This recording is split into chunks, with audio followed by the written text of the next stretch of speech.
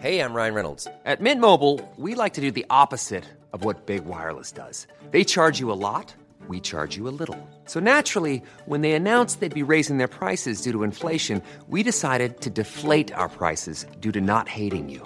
That's right. We're cutting the price of Mint Unlimited from $30 a month to just $15 a month. Give it a try at mintmobile.com/switch. $45 up front for 3 months plus taxes and fees. Promo rate for new customers for limited time. Unlimited more than 40 gigabytes per month. Slows full terms at mintmobile.com. The rain has moved out of the eastern states. Meanwhile, more rain is going to plague portions of the plains. I'm AccuWeather.com's Evan Myers. I'm joined by Bernie Rayno, and this is Weather Insider for Monday, May 6th. This is episode number 46. And Bernie, boy, was it ever wet in the I-95 corridor during the second half of the weekend. Lots of rain. Everything in the eastern states is a bright green. And, we're starting out not quite as wet as we did last year in the east, but certainly that was a record. Yeah. But certainly we've had a lot of rain. We're going to get a respite for maybe just a day. And then on Tuesday, more rain that'll probably move through quickly. And then maybe more rain, more significant rain at the end of the week. Let's talk about that first. Well, it's interesting. Last week, Evan, we were dealing with this boundary and this battleground across much of the Northeast and Mid-Atlantic. Now, we don't have that over the next couple of days. Beautiful across the much of the Northeast and Mid-Atlantic Monday afternoon and Monday evening. Even Tuesday as a front comes by, you know what, it's going to be warm, spotty precipitation, but certainly not much. Not much. Right. But then we get back right into that same pattern that boundary slips south on Wednesday, down across parts of Virginia. North of that boundary, you get the ocean flow. South of that boundary, it feels more like early summer, so north of the boundary, it's cool. And then we watch that boundary lift north.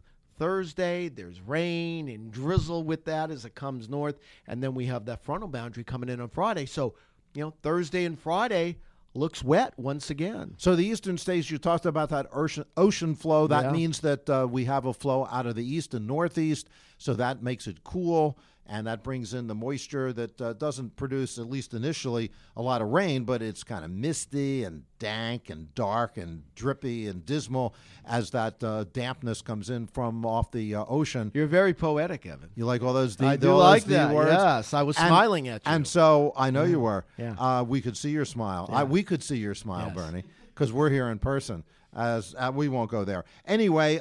So the fact is that moistens things up, and it makes the air is pretty dense because it's cooler, and of course, cooler air being heavier has to move out of the way. Warm air can't push cool air out of the way. Cool air pushes warm air out of the way because it's heavier.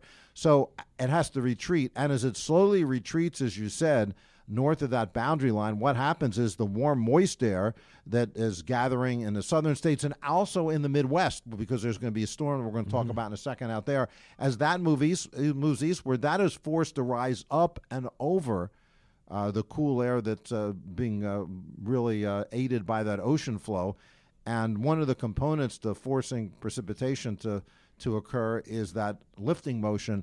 And we're going to get that as we head toward the end of the week. So that's one of the things that will contribute. And the other thing is a system that's going to be moving in from the middle of the country. It's producing, or it's going to produce rain out there in places that don't need it. Talk about that. Two main areas. Let's first talk about the Midwest, the Central Plains Midwest. Cities such as Omaha, Des Moines, Kansas City, St. Louis, and eventually the Chicago. There's going to be widespread rain late Monday night, but especially Tuesday, Wednesday, and Thursday in that whole zone. Now, I don't think Could you outline that zone again specifically? Omaha, down toward Topeka, towards Kansas City, St. Louis, up toward Chicago, in toward Traverse City and Saginaw. That whole area from Nebraska, Illinois to Michigan is going to get soaked over the next few days. Now, it's not going to be a heavy rain that falls in a short period of time. It is a soaking rain that will be occurring over a couple of days. Now, a lot of the river levels along the Mississippi, like we were seeing reports out of Davenport, Iowa last week, where they reached a record level. The surge along the Mississippi through Iowa and Illinois is now gone. Those river levels will be coming down, and although there's going to be some rain, I don't think they're going to get back up into those levels. The area that we're zoning in on, and we were just talking with Alex Cisnowski, he'll be writing a story on this for AccuWeather.com about the river flooding along the Mississippi. It seems like the area this week what we have to worry about is around St. Louis and Illinois, Missouri, and down southbound. But it's the St. Louis area that we think is going to have the biggest flood threat as we go through this week. The other area for flooding is going to be Texas.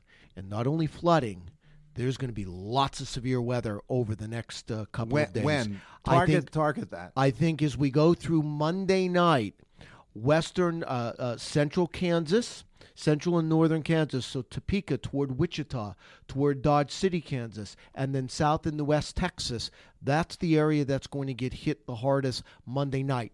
But the biggest severe weather threat this week, I believe, is going to be Tuesday, and it's going to be West Texas, central and western parts of Texas, and in the southern parts of Kansas. I believe there's going to be numerous tornadoes on the ground as we go through, and it's going to be late Tuesday afternoon, Tuesday night. And then on Wednesday, the I-35 corridor from San Antonio to Dallas, including places like Austin up to Oklahoma City, Kansas City, severe weather. And then Thursday, as this whole system lumbers its way eastward from Houston to Little Rock to Nashville to St. Louis, Indianapolis, those places may have some severe weather. As Bernie said, he's targeting with perhaps the worst outbreak Tuesday night, late Tuesday night. But some of those won't be anything to sneeze about.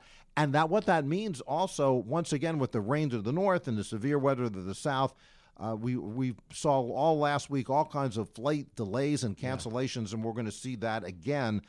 So it's a type of situation where a lot of flights, hundreds of flights get canceled, but the biggest impact is on delays, and that means that a lot of misconnections. And I do think, Evan, biggest tornado threat is Tuesday night. The biggest flood threat then is Wednesday into Thursday, as I think there's less energy in the atmosphere to form severe weather, but with less energy, that means the steering flow is less, which means slower moving thunderstorms. That's why I'm worried about the flood threat Wednesday and Thursday. And we're going to see a constant flow of moisture out of the Gulf of Mexico, so places like Houston and Dallas and across Louisiana and into Mississippi and Alabama and the Tennessee Valley are going to get a lot of rain, and there may be some flooding there all the way from Tuesday into the weekend. So lots of stuff to talk about. We've just done that, and we're going to talk about more in the way of weather when we get to Tuesday and hone in more closely on the severe weather and also the flood potential as we go through this week. Lots of action, lots of inside information on the weather for you here, and also some travel problems as well, and we'll keep you all updated on Weather Insider when we come back the rest of the week.